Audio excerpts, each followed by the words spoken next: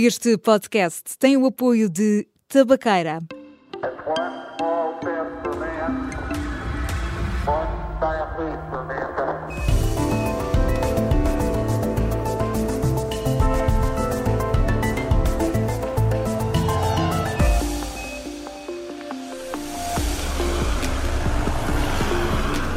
Nas cidades podemos perder-nos com facilidade. É por isso que quanto mais informação possuirmos sobre os caminhos disponíveis, mais depressa chegamos ao destino. O mesmo acontece com a ciência, onde conhecimento gera mais qualidade de vida.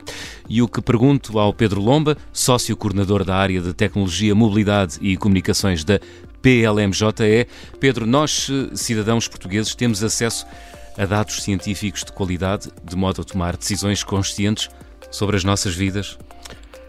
Boa tarde. Nós estamos cada vez mais conscientes de que são precisos dados científicos seguros, claros, de qualidade, como disse, de que vivemos cada vez mais numa sociedade de dados e de que não basta uma democracia de opiniões, é preciso uma democracia de competências, de factos, de conhecimento, isso com certeza, mas há aqui um caminho. Tem conhecimento de litigância gerada por parte de cidadãos sobre acesso a dados científicos? Não acho que tenha grande expressão ainda em Portugal. Existe litigância sobre acesso à informação em saúde, mas aí os dados de saúde são da pessoa. Existe muita litigância sobre acesso à informação administrativa, que não tem caráter científico. Acho que cada vez mais vamos ter novos focos de litigância em novos assuntos, grandes problemas, investigações, interesses coletivos, litígios tecnológicos, um tema de que agora se fala muito, o contencioso à volta das alterações climáticas. Aí vamos ter um crescendo desta litigância, mas estamos a caminho, ainda não chegámos lá. Contencioso em torno das alterações climáticas, como assim? Existe, não que eu tenha conhecimento em Portugal ainda não existe, mas agora temos recentemente uma lei do clima, quer dizer, mas noutros países temos grandes ações muitíssimo vultuosas e muito complexas contra grandes empresas por violação de determinadas normas ambientais, climáticas, etc. Isso já existe. Pedro Lomba, de que forma é que a justiça, quer a ciência, podem trabalhar melhor para informar e formar cidadãos? Eu vou separar o direito, os tribunais e a ciência. O direito deve fazer aquilo que está a fazer, que é promover o acesso livre aos dados, promover a reutilização de dados, promover políticas de investigação, promover a interoperabilidade dos dados. Isso o direito já está a fazer, melhorar a governação dos dados. A Comissão Europeia tem uma iniciativa sobre a governação dos dados que vai dar que falar, já está a dar que falar. Os tribunais devem fazer aquilo que é suposto que façam, que é estabelecer a ponderação certa entre o acesso livre aos dados científicos e a proteção de outros direitos, que são também importantes, a proteção de dados pessoais, o segredo comercial, o segredo industrial, o segredo científico também existe. E a ciência? Bom, a ciência tem de comunicar melhor, mais jornalismo de ciência, já que estamos aqui, podemos falar sobre isso, traduzir os temas científicos para um público alargado. Acho que isso parece-me que é importante e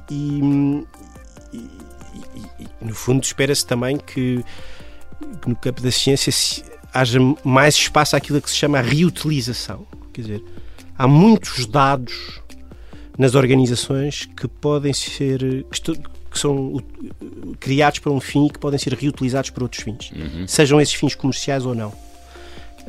E muitos desses dados são dados gerados por investigações científicas. E dados que são gerados por investigações científicas, pense em ensaios, estatísticas, trabalhos de campo, registros, imagens e entrevistas, podem ser usados, se foram criados para um fim, mas podem ser perfeitamente reutilizados para outros fins, e isso tem um valor económico incalculável. No fundo, acrescentar mais conhecimento, não é? Acrescentar mais conhecimento. Pedro Lomba, as instituições públicas têm boas práticas de divulgação da informação? Não têm boas práticas nem de divulgação e, antes disso, também não têm de criação e de organização. Faltam repositórios de dados, faltam bases de dados, faltam incentivos para que essas bases de dados apareçam, faltam pessoas especializadas na sistematização, no tratamento dessa informação. E também eu acho que há alguma desconfiança relativamente à reutilização dos dados. É como se as instituições públicas, que são grandes repositórios elas mesmas de dados, desconfiassem das reutilizações possíveis desses dados. Isso é um erro tremendo. Do ponto de vista económico, tem muitas consequências negativas para nós enquanto país. Porque, como é óbvio, é fácil ver que as instituições públicas são um manancial de informação. Essa informação precisa de ser tratada, precisa de ser organizada, e ela tem múltiplas utilizações possíveis. Pense na energia e nos dados que a partir do consumo de energia e a importância que isso pode ter no desenvolvimento de políticas energéticas que são de uma determinada maneira, que são, do ponto de vista do interesse público, mais favoráveis. E este exemplo é expansível para muitos outros. Mobilidade, por exemplo, também, não é? Mobilidade, sim, seguramente.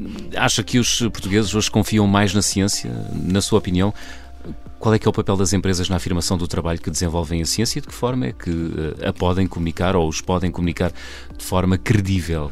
Eu acho que os portugueses confiam em geral na ciência, os portugueses e os cidadãos europeus em geral.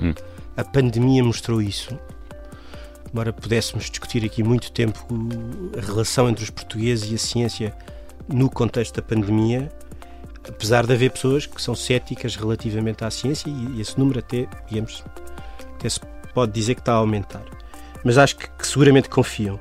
E acho que as empresas e as organizações em geral são fundamentais à produção científica, à investigação científica, não só porque alocam muitos recursos em determinados setores, sem os quais não é produzido conhecimento, mas também porque as empresas também cumprem um interesse público fundamental. Quer dizer, as empresas não são apenas portadoras e defensoras de um interesse privado. As empresas podem também, ao gerarem informação científica e ao comunicarem essa informação científica às pessoas, também satisfazem o interesse público. Um exemplo disso podem estar a prestar um serviço público, não é? Absolutamente. Podem cumprir um interesse público. Penso no direito à informação dos consumidores. Muita informação de caráter científico que é prestada às pessoas não cumpre apenas um interesse privado, cumpre um interesse público. E julgo que as empresas aqui também estão a mudar, porque elas próprias estão a descobrir a ciência, estão a descobrir que a ciência também está ao serviço delas, mas também está ao serviço do público. E há aqui um casamento feliz entre um interesse privado e um interesse público, sem dúvida.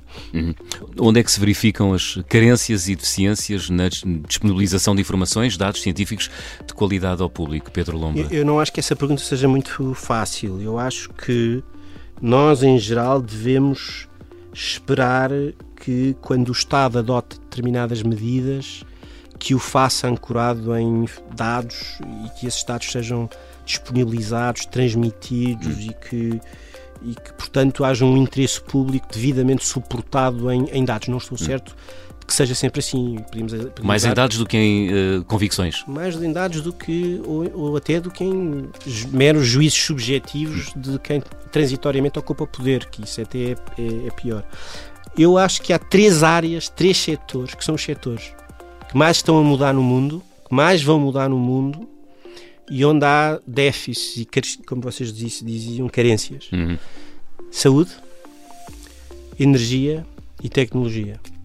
Nestas três áreas, que são setores de ponta em transformação acelerada, nós temos falta de partilha de informação, falta de partilha de dados. Isso temos por muitas razões, mas eu julgo que também é por isso que está a ser desenvolvida já há alguns anos, mas agora mais fortemente, uma estratégia europeia para os dados, para a criação de uma efetiva sociedade de dados. E julgo que nesses setores há de facto estas lacunas. Como é que se pode resolver essa lacuna?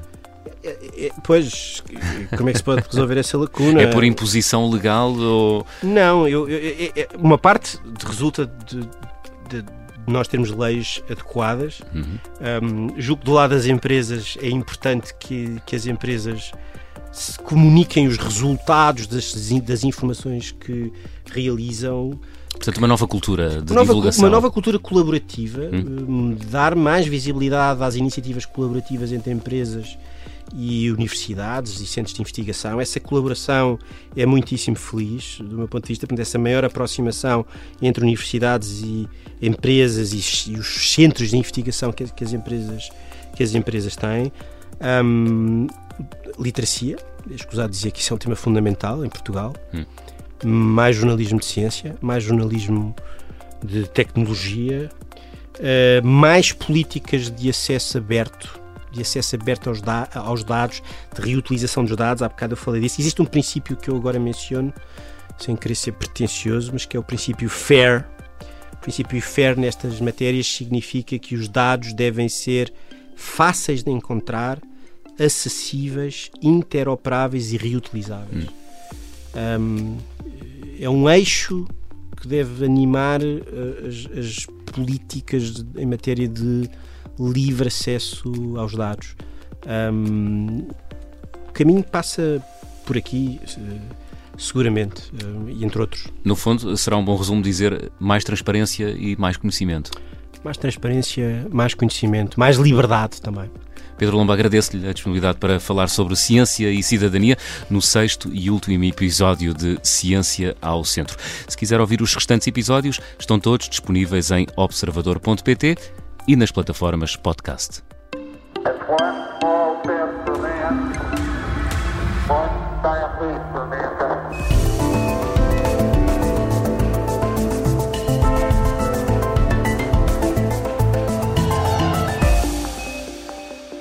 Este podcast tem o apoio de Tabaqueira.